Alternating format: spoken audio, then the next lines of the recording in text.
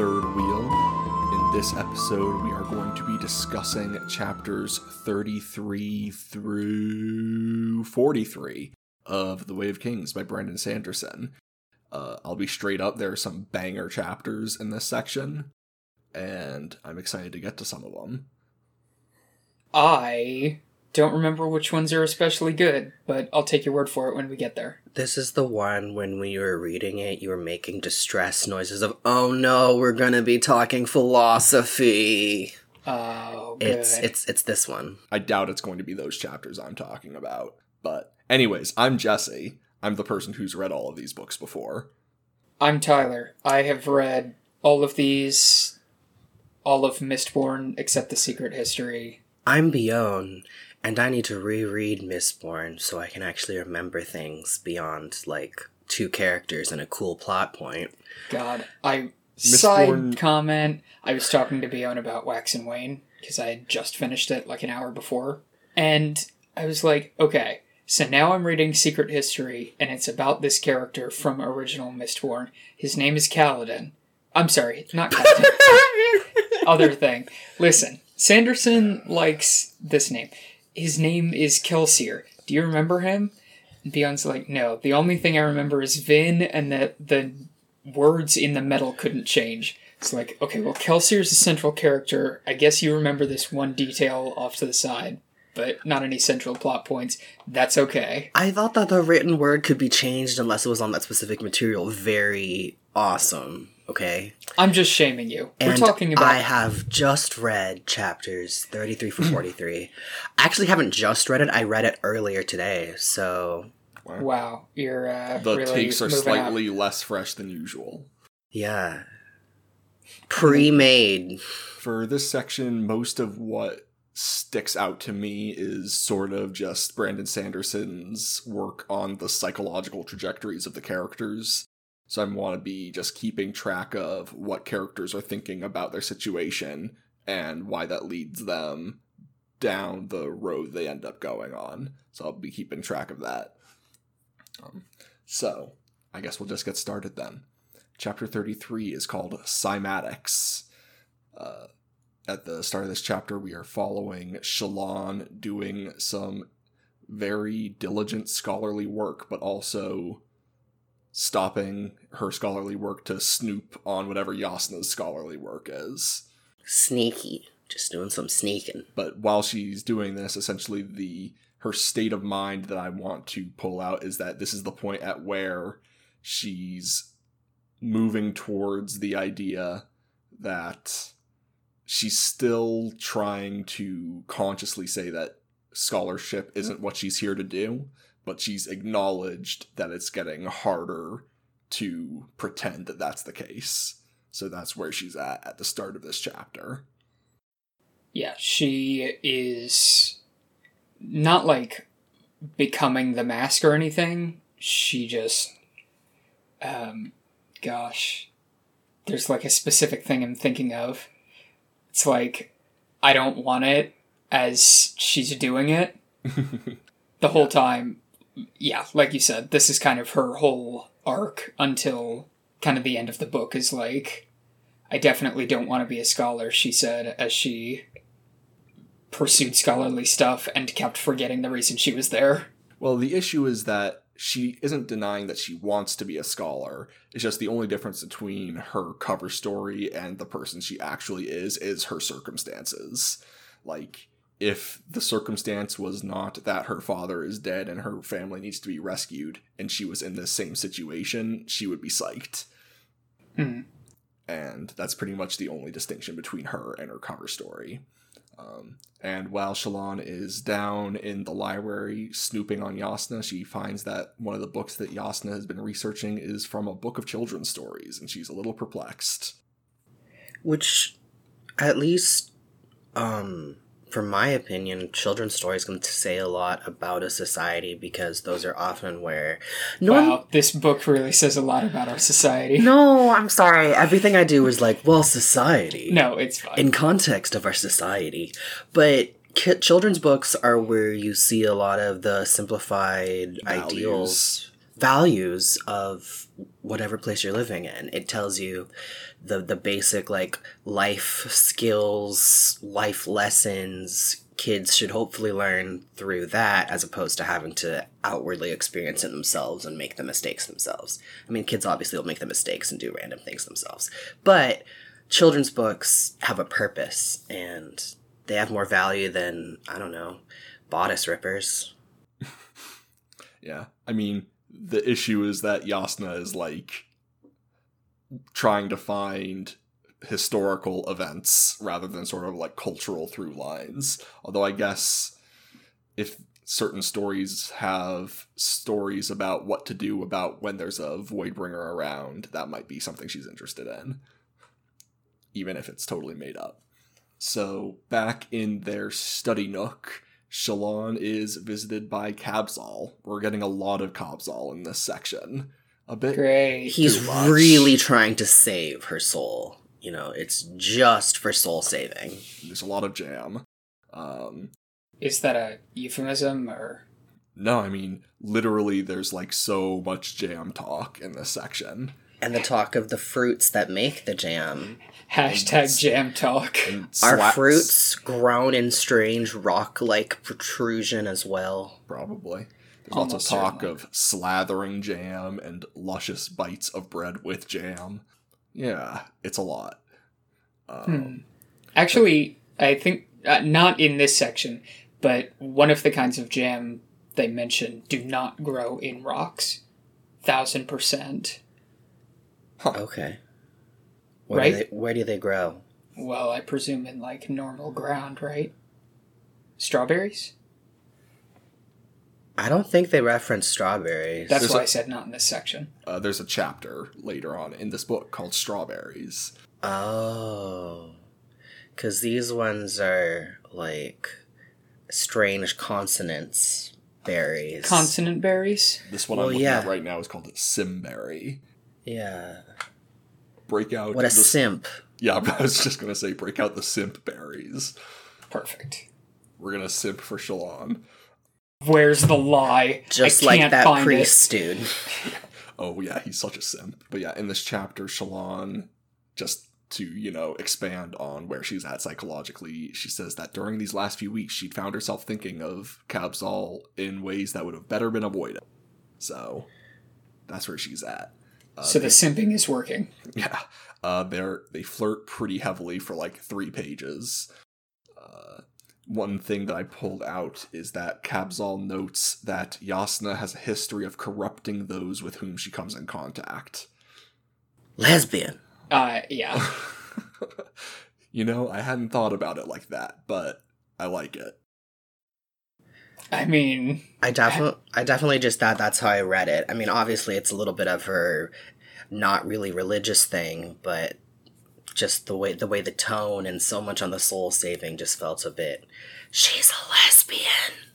I don't know if this particular religion would think of being a lesbian as something that requires the saving of your soul. But maybe that's just because it hasn't been addressed explicitly. Brando Sando, get on it. the Ardents are into this. it. I mean, I wouldn't be surprised. Have you seen how they talk about jam? Y'all Ardents are freaky. Yeah. So over the course of this flirting, Kabzal claims that he has real evidence of the existence of the Almighty that he thinks could convince Yasna that the Almighty is real and that she's been wrong her whole life. And essentially he pulls the trick with sand on a vibrating plate, which, you know, looks cool. But he says that these patterns match the layouts of the major cities of Roshar. But Shallan's like, yeah, people built those, though. Which is a convincing argument for me. But Yeah. Good job, Shallan. Kabzal is very, very determined. I mean, unless the people... I don't know. I think Kabzal is grasping at straws. Yeah. I mean, that might just be my skepticism about things, but also it's just not a very good argument, and I think it's not supposed to be a very good argument. It makes me think of the YouTube hacks where it's like, look at this cool thing. If you do this, it'll show magic. And it's not actually ever going to be what they have because it's just editing magic. And We proved the existence of God, parentheses, Jasna hates it, parentheses, gone wrong. Something about destroying snowflakes. So Jasna turns up and interrupts this spiel, essentially saying that she's heard it all before. And she's like, you fool.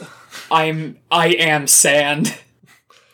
Rough and coarse and gets everywhere. Anyways. You thought you could defeat me. She tells Shallan to look out. The devotaries have tried to turn her wards against her before, and that he's probably going to try to convince her to steal her soulcaster. And then Shallan does a big guilty, gulp. Yeah, a big cartoonish Scooby-Doo gulp. Exactly. Jinkies.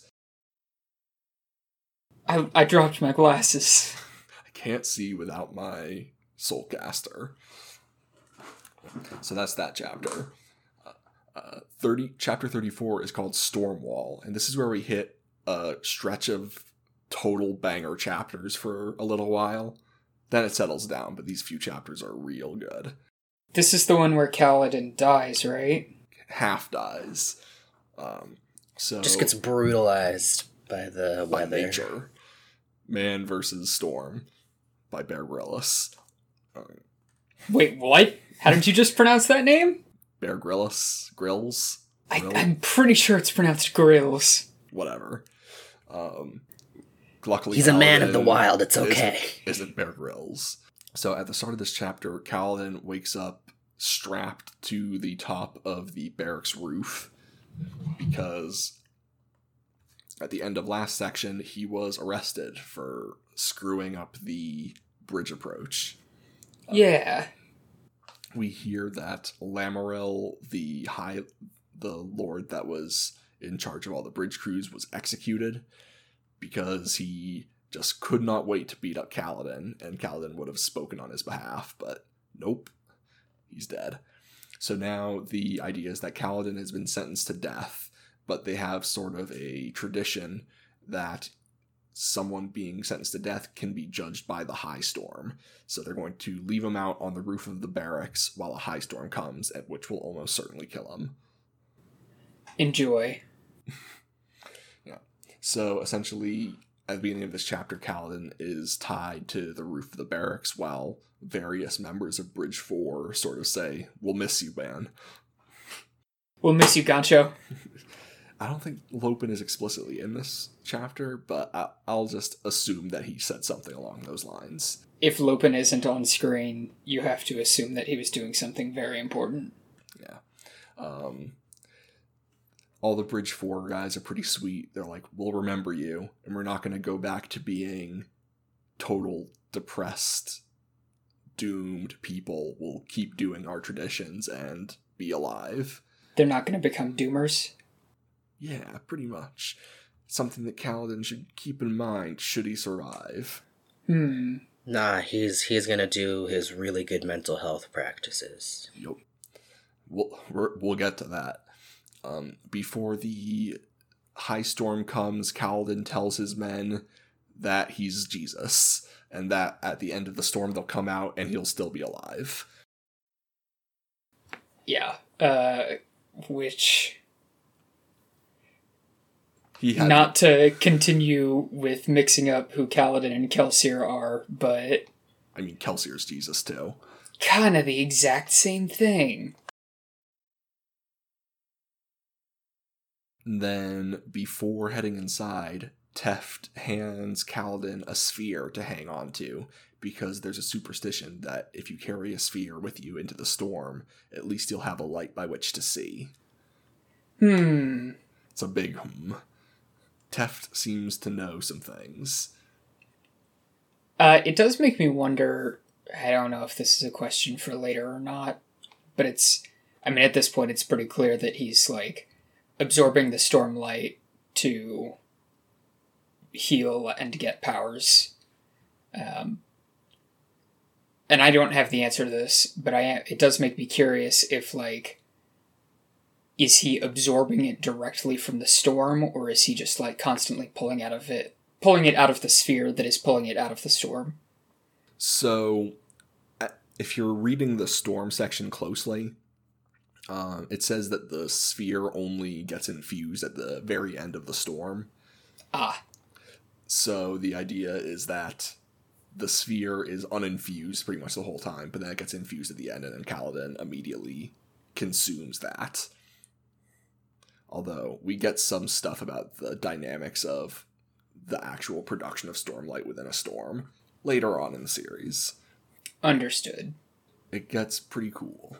So, at the end of this chapter, he sees the storm wall coming, and then we get to chapter 35, called A Light by Which to See. So... it's that sphere. Yeah. So this is... I wouldn't call it an action sequence, but it's sort of written like an action sequence. Like, there's no enemy, it's just someone who's, like, dying very persistently for, like, 5 pages. He's trying to weather the storm. Yeah, that's a good analogy. It's not even an analogy, it's literally what's happening. It's just what's happening. Thanks. I like my analogies perfectly literal, with no level of metaphor whatsoever. It's like a guy trying to survive a storm. But Syl is helping him. He sees moments where she's standing in front of him, her face to the wind, tiny hands forward, as if she were trying to hold back the storm and split the winds as a stone divided the waters of a swift stream.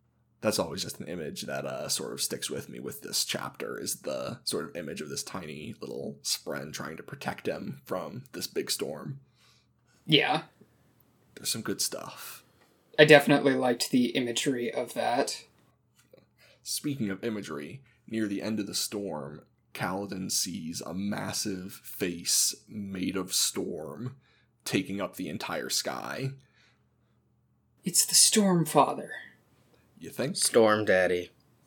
Yeah, it's Storm Daddy. Storm Daddy take you. Storm Zaddy.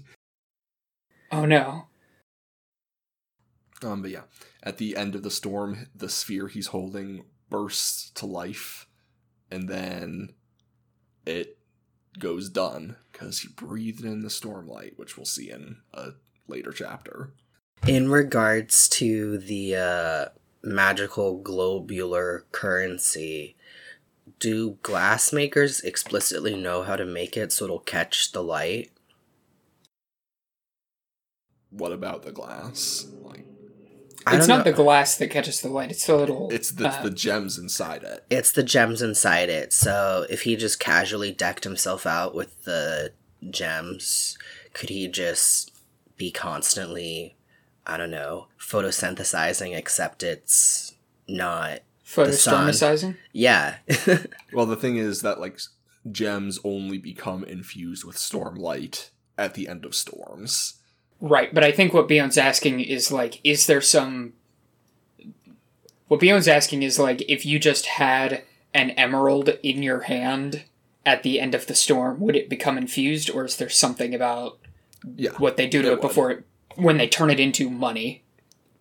Yeah, just a raw gem gets infused. Okay. They've talked about how the Parshendi have gems, woven into their beards and stuff that glow. They talk a little bit about how cut gems hold more, which I don't really understand how, unless it's sort of like a surface area kind of thing. In which case you'd want, gem powder, but... Cut it into a 16-sided shape? Yeah, it might have some kind of numerology thing about the sides and shapes, and that would... Fractals. That would make some sort of sense to me. So after we see Kaladin struggle to survive the storm, we see the bridgemen file out of the barracks expecting to see Kaladin's corpse. We get some nice little text about whether or not Teft believes that Kaladin is going to survive. If you don't believe, why are you following? If you did believe, you'd look. You wouldn't stare at your feet. You'd look up and see. Which I just like. And he does look up and see, and Kaladin is alive, but barely. Mostly dead. And Teft finds the Dun sphere in Kaladin's hand, and he somehow knows how to put two and two together about this, when most people would not. We'll figure that out later. Teft knows how to do storm math. Storm math, yeah. That's about right. Storm this math. Storm you straight to whatever they call... Oh, they call it damnation. That's not Storm very you creative. straight to Storm Daddy. Hey, how about the fact that we're only like halfway through this book? I'm looking at the page count right now. Oh boy, sure is a lot of book. But it also does the thing that apparently Sanderson got much better at, where, like, as I'm reading Wax and Wane and reading Way of Kings, it's like he keeps making the part where the book gets really exciting and you can't put it down just a couple pages earlier every time. It's called the Sanderlanche. We'll get to it. Wait, is that real? I thought that was just a meme. What's the difference between memes and reality? Oh no. Memes become reality. I mean, when you're talking about media discussion, yeah. Yeah. The memes, Jack. So chapter 36 is called The Lesson, and this is an iconic chapter. It's a real good lesson. Oh, I remember which one this is. Oh, yeah. I don't have anything to say about this chapter, because I don't... This seems like one where you almost just have to read everything in the series and then come back to it. How so? It's just so, like, unless I'm... Well, just like... Oh, never mind. I'm so sorry. I thought this was the one later where she goes to space hell. Oh, no, that's not even in this section. Thanks, Tyler. There is no space hell in these 10 chapters, sir. Well, never mind. This one is really good, then. Sorry, I just skimmed the first part, and I was like, Jasna, bath? I remember a bath being adjacent to that, but I think I just read this whole, like, chunk of chapters at once, so it all kind of ran together. No, this is the chapter involving Jasna's lesson, hands-on lesson in... Hands-on. In criminal philosophy. Yeah. Good for philosophy. her. This is, in fact, the one where we might have to talk for a minute. I don't necessarily think so. I mean, I think... I don't know. The ethics of it aren't that interesting. It's a pretty old question. It's just more the fact that it's what we learn about Jasna as a character. Like, I don't think the ethical discussion generated by her actions is that interesting. It's not like a super new idea. It's just... It's a new thing we learn about Jasna. If Beyond doesn't have anything to say about it, then yeah, that's fine. Well, I mean, it's in contrast to what Cal's dad says in a later chapter about killing. I guess I just assumed you would have a pop-off about this. You don't have to. I know I don't like what Cal's dad said, because it was one of those things where it's like, if we use their methods, we're the same as them. It's like, no, sir. Taking action against oppressors is not the same as oppressing someone. I literally can't tell the difference. Yeah. Let's continue and we'll see if I have words to say about this, but it made sense. Okay. So at the beginning of this chapter, Shallan is attending to Jasna while Jasna is taking her bath. She's reading a book. Essentially, the beginning of this chapter, Shallan is struggling with the fact that she's in a situation where, like this current situation, attending Jasna at her bath, she could steal the Soulcaster right now, and she isn't doing it. And then Jasna pays her a genuine compliment, and it makes Shallan realize that she can't do it. I'm a fool. I came all of this way, and now I can't do it. So this is, like, Shallan goes through like 3 different points of thinking in this one chapter, but this is where she's starting in this chapter, is that she's realized that it's just not going to happen. She isn't going to steal it, not because she can't, but because, you know, she can't. So that's where she's starting here. But then Jasnah says that you're done studying history for now. We're going to get something more hands-on, more visceral, as she describes it. Which, she's so funny. And also, just a note, Shallan kind of quotes Nietzsche, and she says, why write our philosophies, draw our conclusions, if not to influence others? Little Friedrich Davar, Shallan Nietzsche. It's a Nietzsche thing.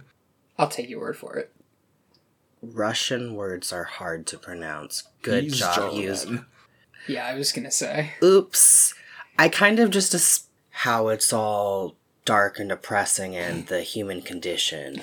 And so because of that, it has to be Russian. No, I think it might be because, like, in high school, it was around the time when we were reading Crime and Punishment and stuff like that. I think all those consonant-fulfilled names came together to one monolith of this period of time had a lot of development into things. I think they were contemporaries, Nietzsche and Dostoevsky.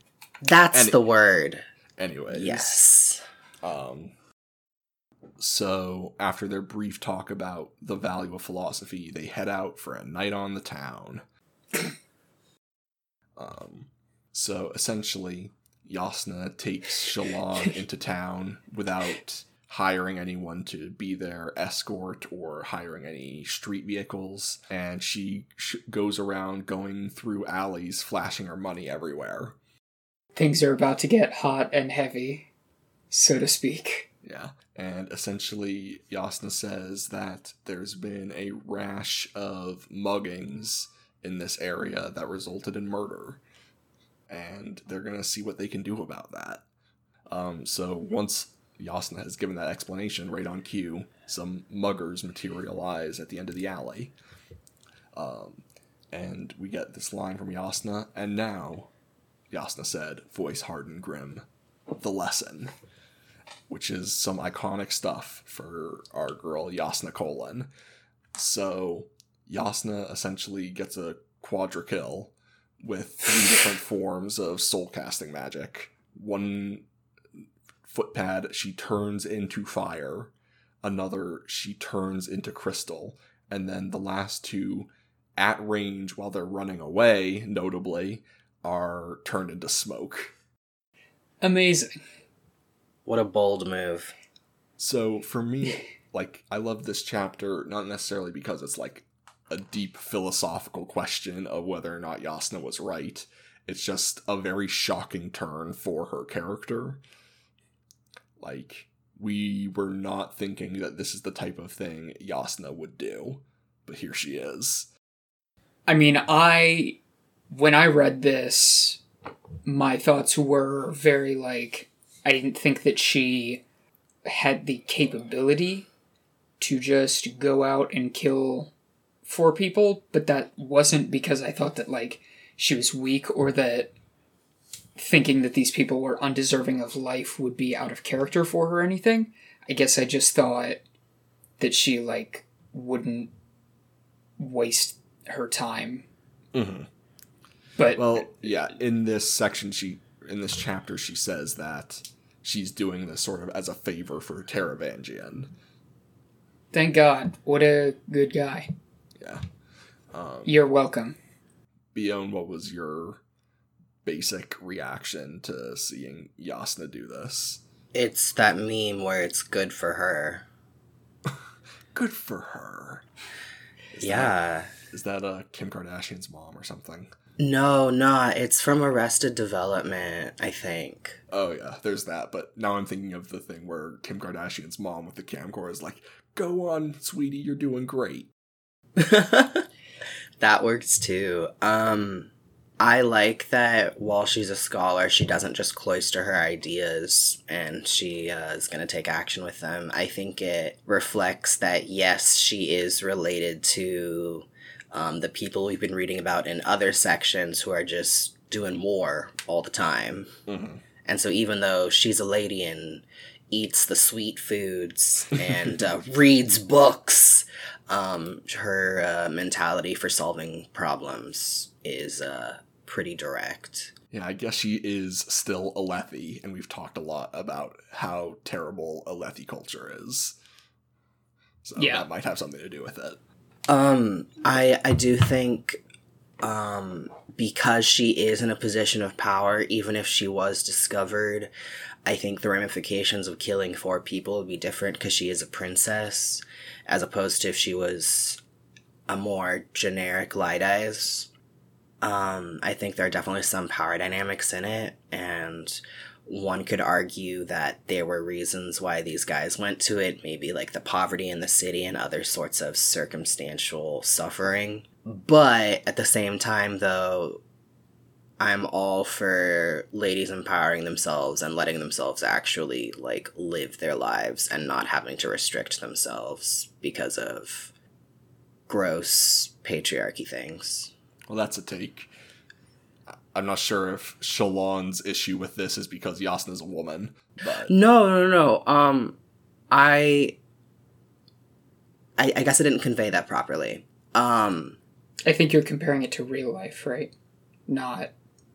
I guess I am, where it's the idea of, for safety, women stay inside during specific time frames, and there's the idea if you go out during these times, or you present in a certain way, and you don't have, I don't know, some dude protecting you, it kind of falls on you as a victim. I mean, Shallan does a little victim blaming-y stuff. Yeah, that is the question that she brings up, is like, it's not that it is my fault for wanting to walk around, but because I knew that this was a place where people would attack me if I walked around, do I hold any level of blame for being attacked by walking here? No.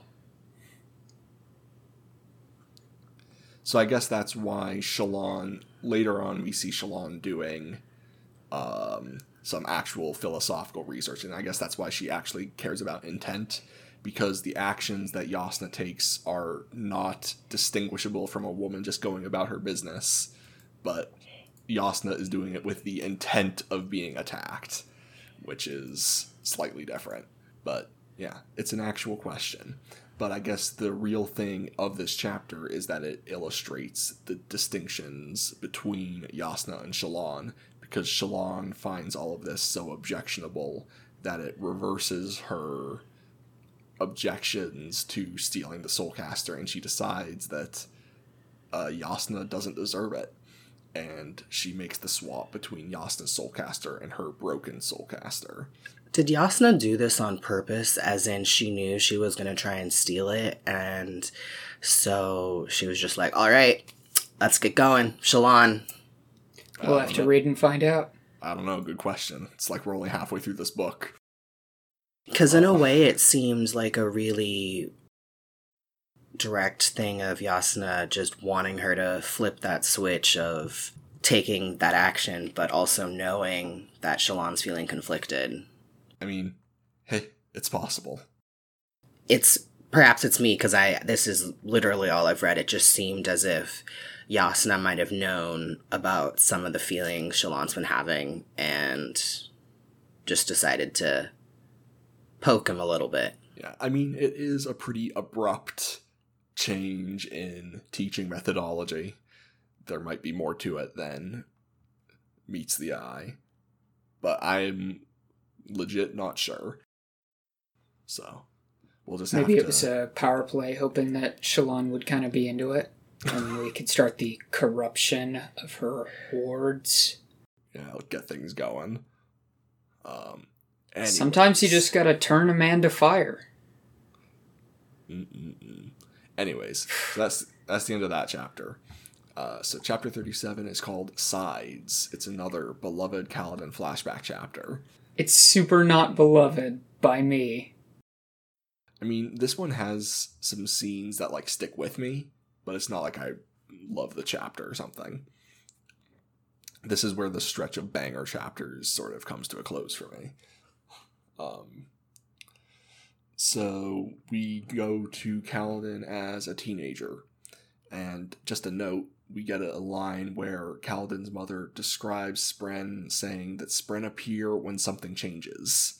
So just stick that in your cat and keep it with you.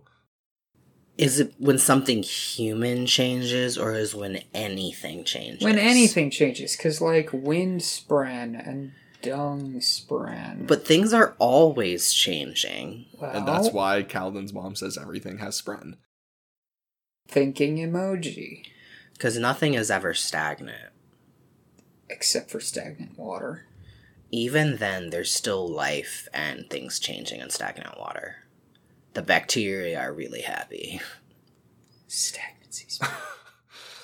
So at this point in Kaladin's life, he has resolved that he's going to be a soldier, and that the next time the recruiters come around, he's just going to ditch and become a soldier.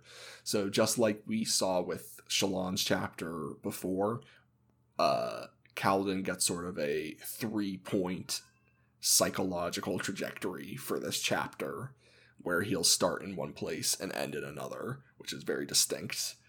So Kaladin's going to start this chapter thinking he wants to go and be a soldier, and he's going to end up in a different place.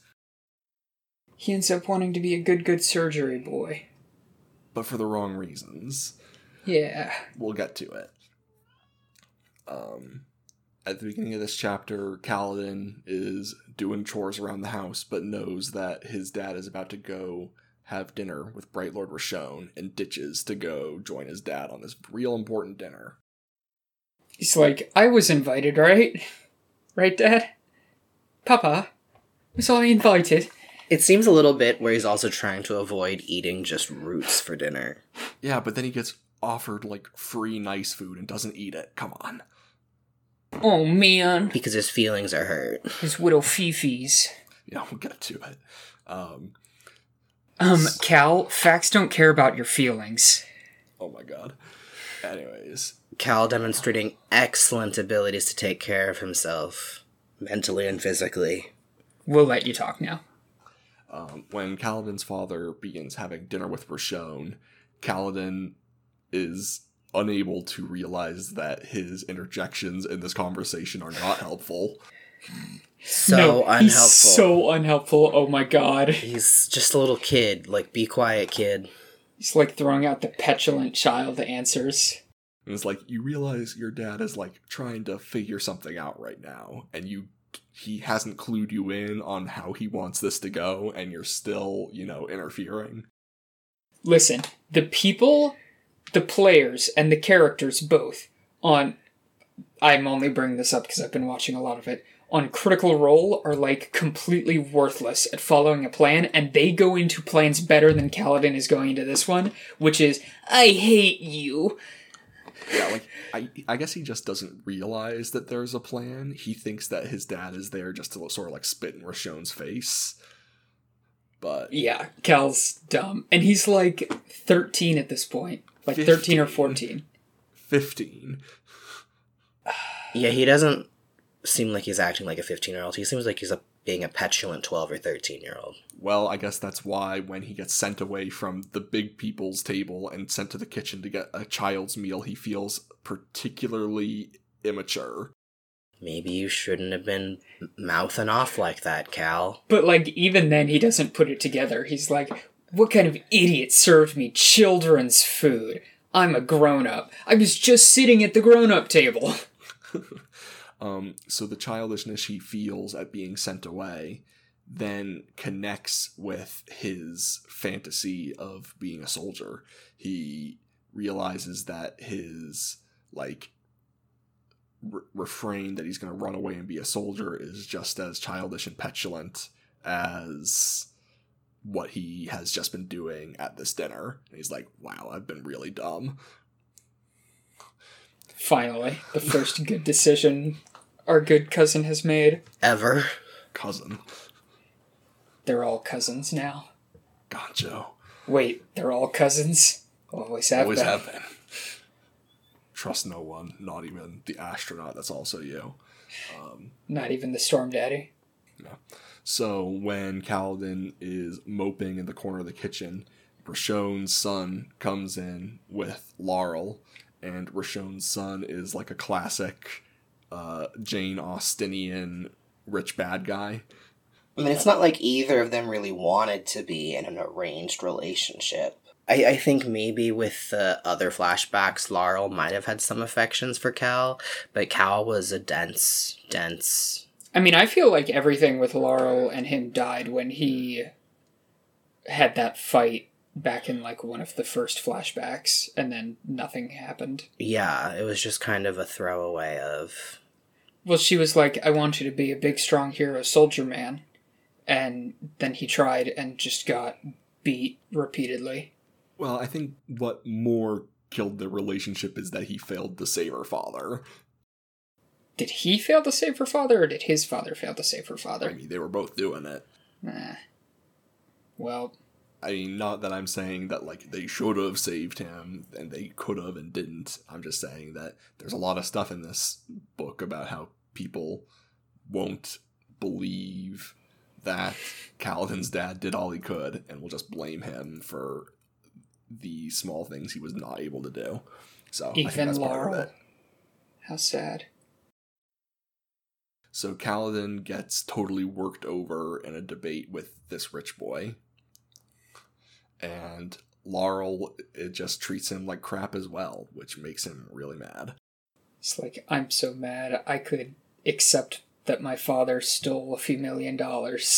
Yeah, so that's the thing. At the end of the dinner, Kaladin is on his way home with his father, and he has the realization, based on some of the things that his father is saying about how he needs to deal with Rashon, that the claims Rashon is making about Kaladin's father stealing the spheres from the old city lord is actually true. Yup, he's a big old thief, man. Which, good for him. Man of many hats. Also steal from the rich. Yeah. So this is sort of point 3 on Kaladin's psychological journey of this chapter. Like, he went from wanting to be a soldier to rejecting that and wanting to be a surgeon again, but then he has a revelation about his father, and that changes how exactly he feels about wanting to be a surgeon, and he decides that he wants to do it for more selfish reasons. And that he wants to get educated as a surgeon so that he can stand up to Light Eyes, not so that he can save people. And we're going to see a similar sort of trajectory in Kaladin in the chapter with where he ends up training people in the chasms. I don't know if I'm going to be explaining this very well, but this is just sort of the connections I'm making. That's fine. I mean, you have a better idea of any connections than we do. Like, we see this thing where essentially characters will start a chapter with a misguided idea, come to a revelation about that idea, and make progress, but then come to another revelation that complicates where they got to and makes it so that where they end up is better than where they started, but still fundamentally misguided. And we see that like 3 different times in this section. You're wrong, but just a different wrong now. You're not even the wrong that you thought you were. You're even more wrong than that. So at the end of this chapter, Kaladin says that he wants to start going by Kaladin because it sounds a bit more regal than just Kaladin. He's a man now. Yeah, he's no more childishness for Kaladin Stormblessed. No more kids' table. So that is the end of that chapter. Chapter 38 is called Envisager. What's that? It's not even a word. I mean, it's someone who envisages. Whoa. So we get some hallucinatory rambling from Kaladin while he's on his deathbed.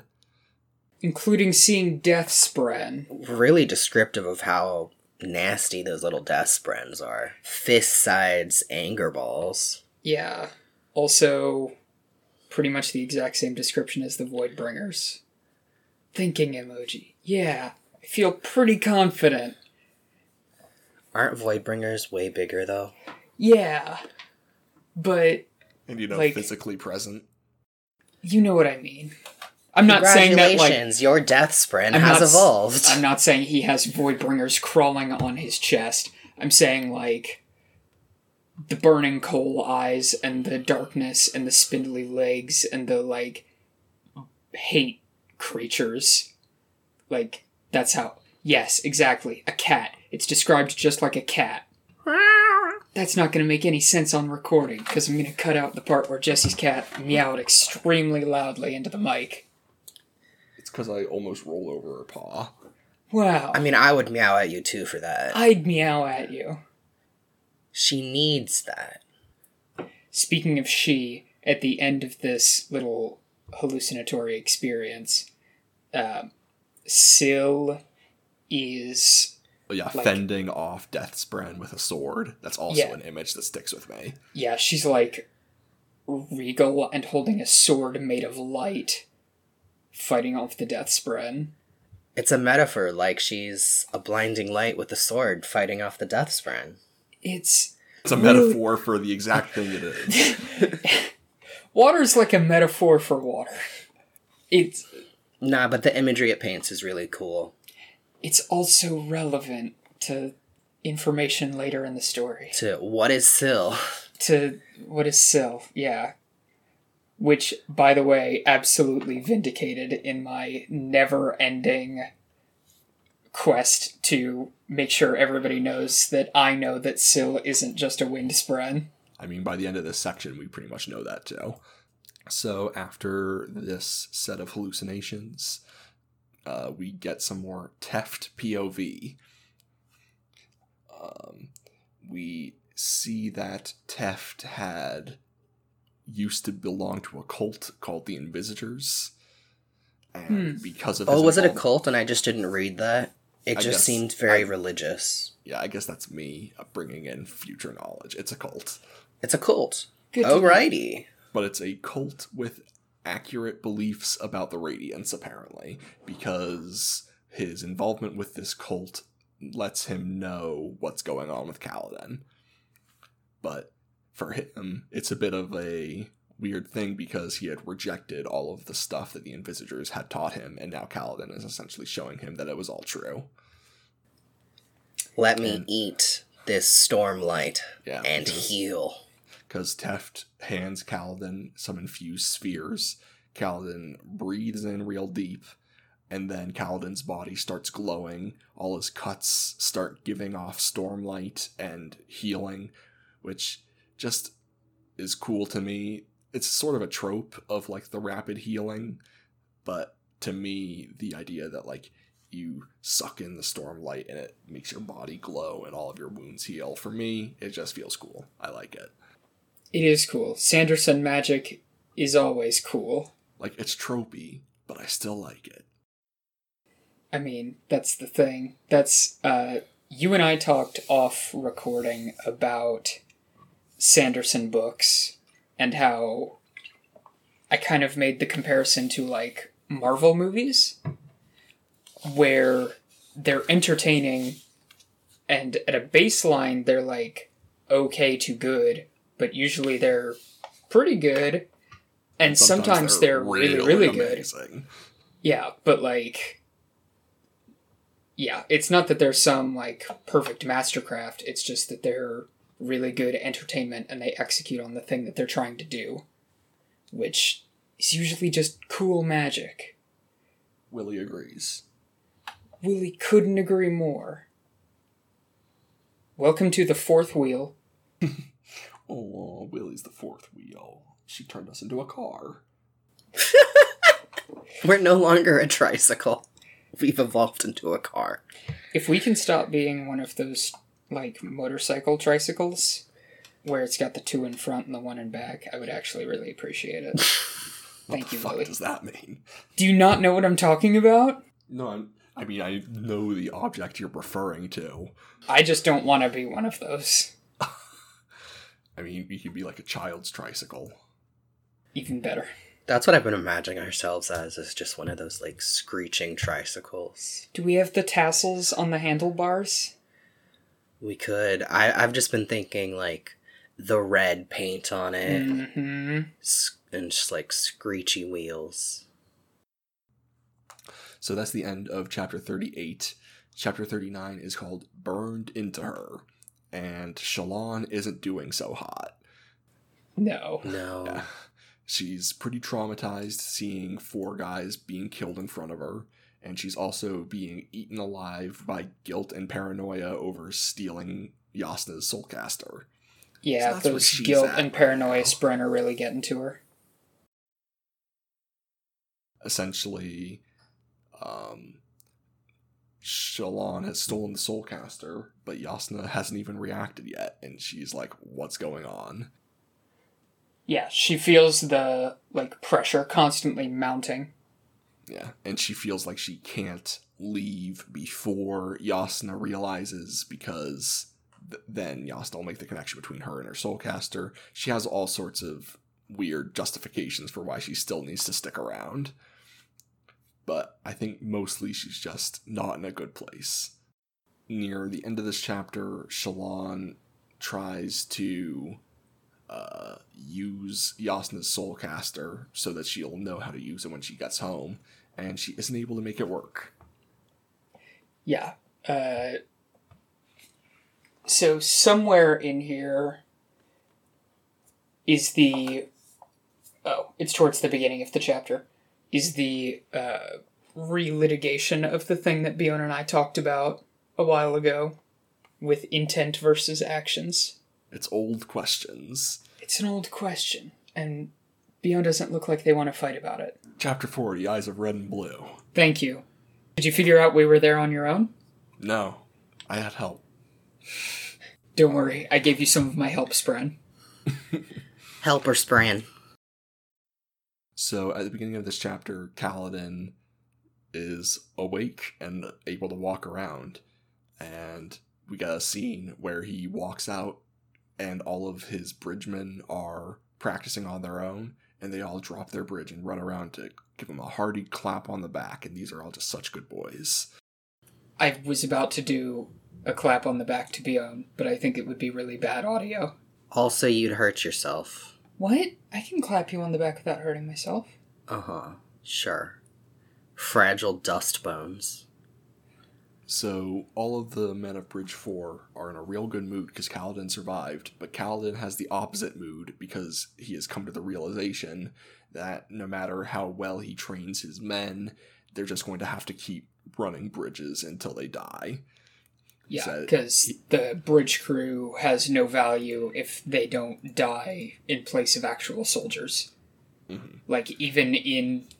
I think what his decision is based in is, like, if you made every bridge crew do the side carry effectively, and then none of your bridge crew members died the entire run, it would still, like, you would be killed once you got back to camp.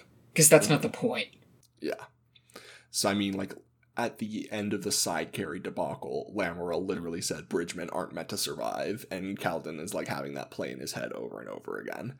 I guess it's worth discussing the distinction between this hopelessness and the hopelessness of, like, a regular soldier. I guess, like, when you're a regular soldier, you get a shield, but damn, I still can't really imagine being asked to, like, risk your life in any capacity for some other, like, national interest, regardless of being slightly better protected than the bridgemen are. I mean, any level of protection is better than the bridgemen have. Yeah, but I mean, wouldn't be enough for me. Probably because we're aware of the other parts of war. Not because we've experienced it, perhaps, but just what we've learned about wars and how we see that the military-industrial complex saves no one. The Lethi don't even... I mean, that's not why... Like, they don't have the military-industrial complex, they just have... But I mean, they're literally fighting for profit. They're just... Right, but I mean, it's not like... Alethi don't know what industry is, they can't read. But I mean, even if it wasn't necessarily, like, to profit off of it, they would still be fighting because they would be hyped about it. It just so happens that this fight, they can, like, pretend that it isn't for profit while also making whole boatloads of money at the same time. But for me, it's just interesting that Kaladin sees being a soldier as some way better than being a bridgeman, I guess. But, like, the only real distinction I could think is that a bridgeman is forced into it and can't quit, but the soldiers also can't quit. So, meh. Kaladin needs to see a therapist and to get on some medications to help modulate his thinking processes. Because he says here in this chapter, he found himself face to face with the man he'd left behind, the one he'd abandoned that night he decided not to throw himself into the chasm, a man with haunted eyes, a man who had given up on caring or hoping, a walking corpse. So we're seeing Kaladin fall back into his good old depression mode. Get the boy some antidepressants and some CBT. Not the kinky you mean kind. CBD. No, cognitive behavioral therapy. Okay. Not the other CBT. Get that boy some CBT. I mean, maybe it would help him with the punishing himself, but I didn't mean the kinky kind. I meant the cognitive behavioral therapy or the dialectical behavior. Psychology words are hard. Nietzsche. Dialectical or cognitive behavioral therapy. It's just one of those things where maybe it's just me, but I find it very frustrating to read characters who have manic depressive tendencies. Maybe that's just my personality, but I have difficulty enjoying reading a book when a character's going through things like this. Because myself is just, I don't know, fan fiction ready to throw some therapists at them. And it makes it hard for me to stay invested in the character. Are there therapy AUs? Or like... I mean, I've read some. They're not as common as, like, coffee shop AUs. Or fake dating AUs. Or, and they were roommates. But, yeah. I think I've gotten way off track. Anyways, near the end of this chapter, Kaladin has a bit of a conversation with Sigzil. Very important character, this Sigzil. He's been educated. There's a line that I pulled out where Sigzil says, "At first I hated you for lying to the men, but I have come to see that a false hope makes them happy. What you do is like giving medicine to a sick man to ease his pain until he dies. Now these men can spend their last days in laughter. You are a healer indeed, Kaladin Stormblessed." And it's like, damn, Kaladin, someone has just, like, spelled out all of the contradictions in your character and shown how they can be resolved, and you're not listening. He's like, no, but I'm sad, though. I've failed everyone I've been near. Everyone I try to help dies. I hear what you're saying, but I am very sad. So... Wow, that's me. I am a disaster, and I am damaging you by being in proximity to you. Never mind the fact that you would have been in a worse situation without me. No, that's not the thing.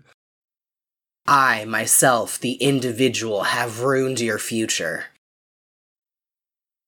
So, chapter 41 is called Of Alds and Milp. What a name. What? Sorry, did you say something? What did you just call me? The chapter name is literally referring to the fact that there are two characters named Alds and Milp that don't get any attention. Great. It's the one, the two locals who are abandoned because Rich Boy takes priority. Because this is a society, and nobody cares about the commoners. Because this is a flashback chapter. Sorry, wait. I know you want to talk about how much you love the flashback chapters, but there is a picture of an axe hound at the end of chapter 40. Yeah, they're cute. And was that an axe hound? It is literally labeled axe hound. It's hard to read those images. I'm showing Bion again so that we can get sort of a live reaction. Its face is like the grasshopper in Ants, A Bug's Life or whatever. Those are two movies, so okay. his face, the face looks like an angry grasshopper who was given a jaw. And then there's just so many legs. And then there's a fin. This is not cute. We'll agree to disagree. Agree to disagree. Anyway, chapter 41 is called Of Owls and Milp. So this chapter starts right in the thick of things where Kaladin's father is having to operate on Bright Lord Roshone and Bright Lord Roshone's son because they got injured doing a hunt. They essentially Robert Baratheon themselves. Bobby B. Bobby B represent The arrogance. Bobby B, why'd you have to go? And Kaladin notices that there's a moment where his father was considering, intentionally botching Roshone's surgery. I mean, It would have been the smarter thing to do because he already has said to Roshone that he can't save his son and Roshone is not pleased about it. And so if Roshone lives and his son doesn't, he's just going to take it out against them. It is literally a point for their survival and better continued existence to alleviate this problem. yeah, but Laurel is Wow, too good of a man. I'm so glad you're not a surgeon. Well, I mean, I have shaky hands. These shaky hands cannot do surgery. But, I mean, he's already being mistreated by this guy in power. He already knows they don't care because they left behind the 2 other local boys they dragged along for their hunt. And so they've been left to die on the rocks somewhere. The son is gone because he got speared by angry animal tusks. The father's already unhappy because, to his face, the doctor is like, nah, I'm gonna triage and your son is no longer my priority. Nothing there, by letting them continue to live, helps them. Except, just the value of saving lives. But it turns out Kaladin would agree with you, Beyond, because Kaladin's revelation at the end of this chapter is that his father says, no, I couldn't have, I'm not a killer. And then at the end, Kaladin's like, you know what? I'm pretty sure I could have. And he realizes he is capable of killing. It's like, oh man, murder's the best. Can't get enough. It's more just that I find it extremely frustrating whenever you see a character presented as good that refuses to take action because they're afraid of that being bad, as if doing a single controversial action makes them inherently awful forever, when that could solve a problem really quickly. The need to be good and to held to the standard of good at the detriment of future people's livelihoods makes no sense to me. Like, yeah, you might feel better in this specific incident that you didn't do something bad, but if by your inaction you directly cause more suffering, how can you say that you're good? I think this is the same question as what Jasna was trying to present to Shallan, is like, you could, like, where does it end up as far as, like, if they could have killed Roshone, then is every bad thing that Roshone does from this point on their fault because they could have stopped it? Or is it Roshone's fault because the only person in control of your actions is yourself? And would it have still been bad regardless, because when Kaladin's dad killed him, he isn't thinking about the bad that Roshone is going to do to other people. He's thinking about the bad that Roshone's going to do to him. But at the same time, everybody who, like, do you get to make the decision that he gets to live when he is going to equally negatively affect the lives of a bunch of other people? Do they not get a say, knowing that they have the chance to not suffer those negative effects right now, but instead you are deciding to afflict them with those effects because you don't want to be the one to have to go to sleep tonight knowing you let him die? Wow, it sounds like you guys are, like, really on the side of just kill this dude. I mean, yeah, you definitely just kill this dude. I logically see where you're coming from, but I can also see why this character in particular does not have it in him to do it. Oh, yeah, well, that's because Laurel's a little baby child. He came back to this town that hates him, and he will die in this town that hates him. I can't leave the people, Cal. These are my people. they hate you and everything about you. I can't let Rashon die, Cal.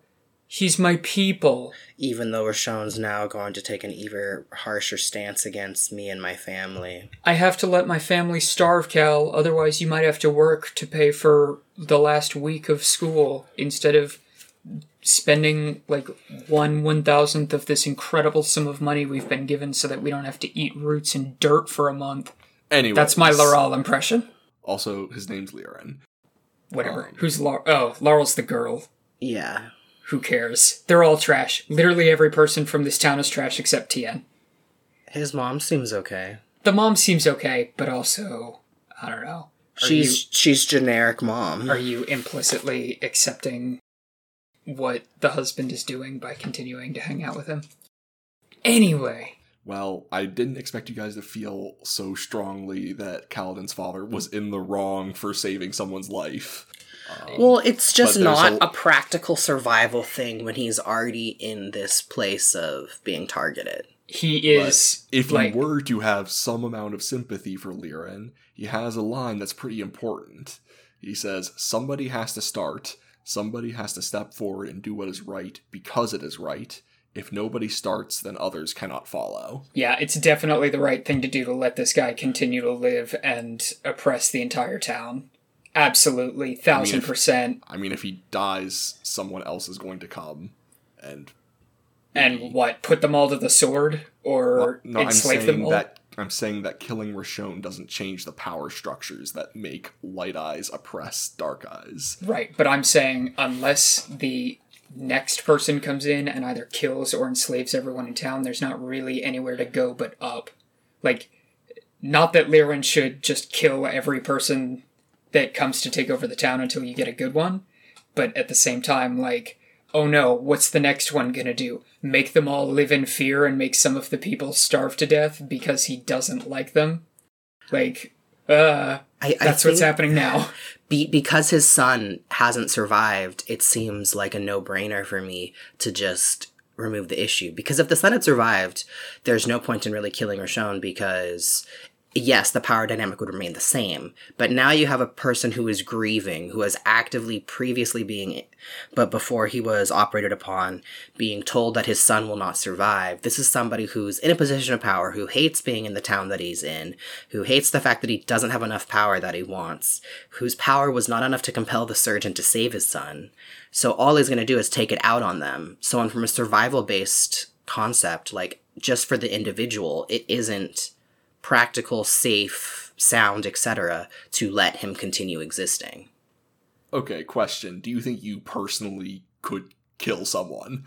Yes. I'm not sure. I haven't been put in a situation where I have had to. We've talked about this. But I don't think I could, so therefore I'm not able to take your argument on this, like, in this particular case. Like... I'm not going to judge anyone for not being able to kill someone in cold blood. I don't know. Is Liren not able, or is he choosing not to? Because it sounds like he's choosing not to. He's choosing not to because his son's there and he doesn't want to have a bad example for his son. No, he says that if he wasn't there, he still wouldn't have done it. Right, but what I'm saying is... anyway, that's semantics. It doesn't matter. Anyways, I'm not going to judge someone for not being capable of murder, is my... my take. We'll agree to disagree. I did not expect this to be the point of discussion for this section. Well, you know, Tyler and I have very similar opinions on certain things. And when it does, oops. All I'm going to say is I feel differently. Like, very differently. Anyways, chapter 42 is called Beggars and Barmaids. And it's midnight 30 here. I don't want to... like... not a ton happens in this chapter. That's fine. I don't even... Shallan does some more flirting. There's a lot of flirting in this So chapter. much flirting. Really the one thing I want to pull out is that while Shallan is practicing with the Soulcaster, a disembodied voice says, "What are you?"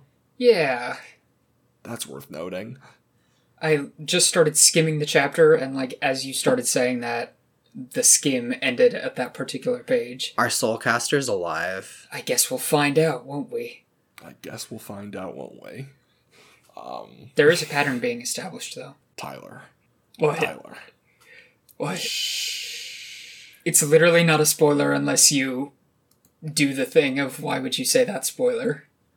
Is it a pattern that has been woven as the wheel turns? Yeah, I got you, fam. This whole thing is a Wheel of Time fanfic. So while flirting, we get some details about Shallan's father that we reinforce that her father was like a total dickhead. Yeah, he sounds like a real jerk. I'm glad that guy's dead. I would have killed him. Yeah. That's a joke. So yeah, a lot of this is just Shallan like searching her soul about how she feels about her situation right now. Not a ton like happens. Yeah, I seriously don't remember anything that happened in this chapter, except that it's apparently very long as I scroll through it looking for any details about anything happening. She talks to Kabsal again? Amidst the flirting, she asks about the Soulcaster and stealing it, and he talks about how it was an idea passed around with his superiors, but it was never something that was going to be acted upon. Oh, and the thing that happens at the end of this is that she's given a timer to leave. Yeah, she gets a note saying that her ship's captain is going to be coming back in a week, and she decides that she's going to leave when he comes back. So chapter 43 is called The Wretch, and this is the last chapter that I note this sort of like 3-point psychological trajectory happening with Kaladin in this chapter. Yeah, I think I remember this one being like a pretty hard turning point for him. So... Also, sorry, one of the early sentences is, why try? Why care? It's like, yeah, buddy. It's a good question, huh? So there's a new Bright Lord assigned to rule over the bridge crews, and his wife does all the talking. And they say that Bridge 4 is now permanently assigned to chasm duty. And the Bridge 4 men are like, what are we going to do, Kaladin? And Kaladin's like, well, I guess we have chasm duty. Let's go. Enjoy chasm duty. Except even more depressed. And I have failed you all, and I will continue to fail you all. And all of them were kind of happy because they're like, yeah, our menace lived. And then Cal's just woken up, and he's not very sad. He's very sad, and he's not doing okay, and everyone is feeling very disappointed. I've said it before and I'll say it again. Kaladin depressed. Lol.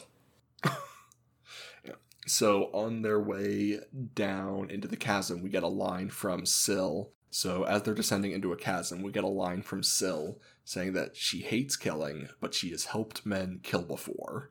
More and more spooky details revealed about Syl. That definitely sounds like a Windspren thing. Yeah. Listen, sometimes the wind could kill you. I think it's before where you're at now, but I just wanted to call out that Kaladin makes an extremely specific metaphor in here, and it feels very silly. He says, he felt like a wanderer seeking desperately for a pathway into the city to escape wild beasts, but the city was atop a steep mountain, and no matter how he approached, the climb was always the same. And it's like, sometimes dude, you gotta have like a 5-part metaphor. Listen, dude, the point of a metaphor is to make it simpler, but like, you just kept adding. Anyways, the encapsulation of where Kaladin's head is at in this chapter, they said, my father told me that it is impossible to protect by killing. Well, he was wrong. He was wrong because he implied that you could protect people in other ways. You can't. So that's you can if you have power. I'm just saying, Kaladin is wrong. But this is just how he's thinking right now. Kaladin isn't exactly the best thinker. Kaladin's in a negative headspace at this time. So while they're digging through corpses looking for stuff to bring back, Kaladin essentially announces to the entire bridge crew that we're bait, we're going to die, there's nothing I can do about it. And he essentially just breaks all the trust that he had built up with all of his bridgemen for like the last month. He, like, looking at him from the outside, this bridge crew must think he's insane. Because, like, spoilers, he does not continue being depressed for the rest of his life. and he becomes undepressed before every single person in the bridge crew dies. So, like, everybody that has now seen him go through these is just seeing him be like, on top of the world, I am Kaladin Stormblessed, we're all going to live, and I'm going to make us all kings, into depression, and then back up, but like 4 times in like a month. This man has a chemical imbalance. This man is having an episode. I mean, at this point, they've all just got to be like, let's just give him a day or 2 and he'll be fine. I mean, maybe. And in order to realign his thinking, Teft gives him the line, journey before destination. And Sigil clarifies the entire motto of the Knights Radiant, life before death, strength before weakness, journey before destination. And we're going to be hearing those words a lot. Yeah, I keep seeing them in places on the internet. So essentially, Syl uses those ideals to enforce to him that the fight itself is meaningful. The fight of being alive, life before death.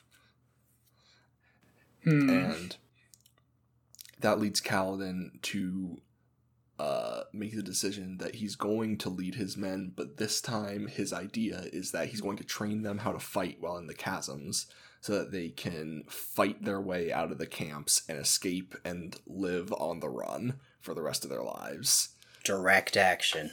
I mean, direct action, but also I feel like it's supposed to be clearly like, this is not like the right idea, but it's better than where he was at. Like, this is not like the apotheosis of Kaladin's character is this decision. Like, no. This is just, he's better than where he was before, but he hasn't like reached enlightenment with this plan or something. This is desperation to have meaning within a chasm. Pretty much. Yeah, that about sums it up. And speaking of summing it up, that's the end of this section. Yeah. I'm very tired, and I felt like I didn't do a great job really summarizing for the last bit. You did. I mean, there wasn't even... I don't remember that much being there to summarize. You brought up the 3-point emotional journeys of the characters, and that was interesting to discuss. That was better than I would have done. Yeah. Oh, same. thanks. Tyler and I would have just talked about how what a pussy Lirin is for not killing this guy. What a little... No, just what a frustrating demonstration of good.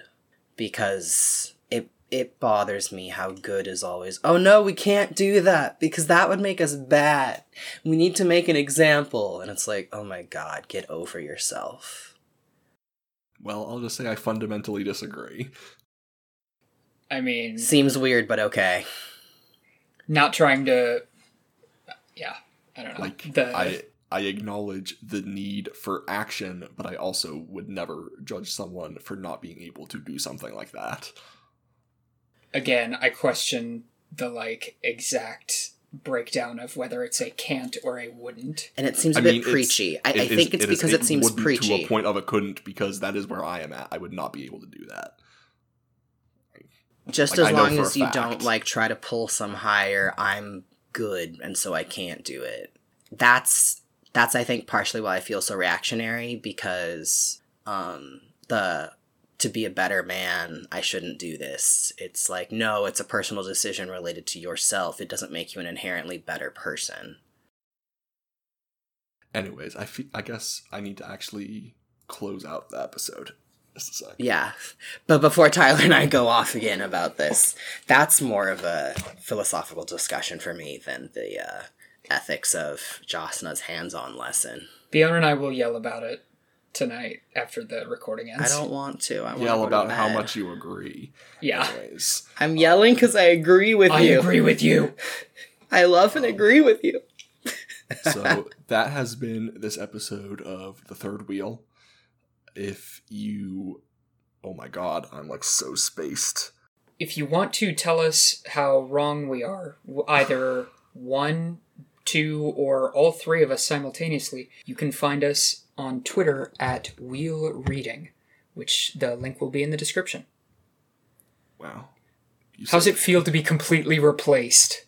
You saved me. Can you finish? Yeah. This has been The Third Wheel, and next week we will be talking about some chapters that I am going to have an answer to. You know what? Let's just finish out part 3, unless this first interlude... Yeah, this first interlude's pretty... Do we just want to do all the interludes? Puts us at, 115 pages instead of 100. Are you role-playing being... No, I'm role-playing being Tyler, asking the other people on this podcast how far you want to read. I don't care. I'll have to take a closer look. Okay. We will at least be finishing chapter 51, maybe all of the interludes. And with that, this has been The Third Wheel. I'm Jesse. I'm Tyler. And I'm Beyond. Bye, everyone. Bye, everyone. Goodbye.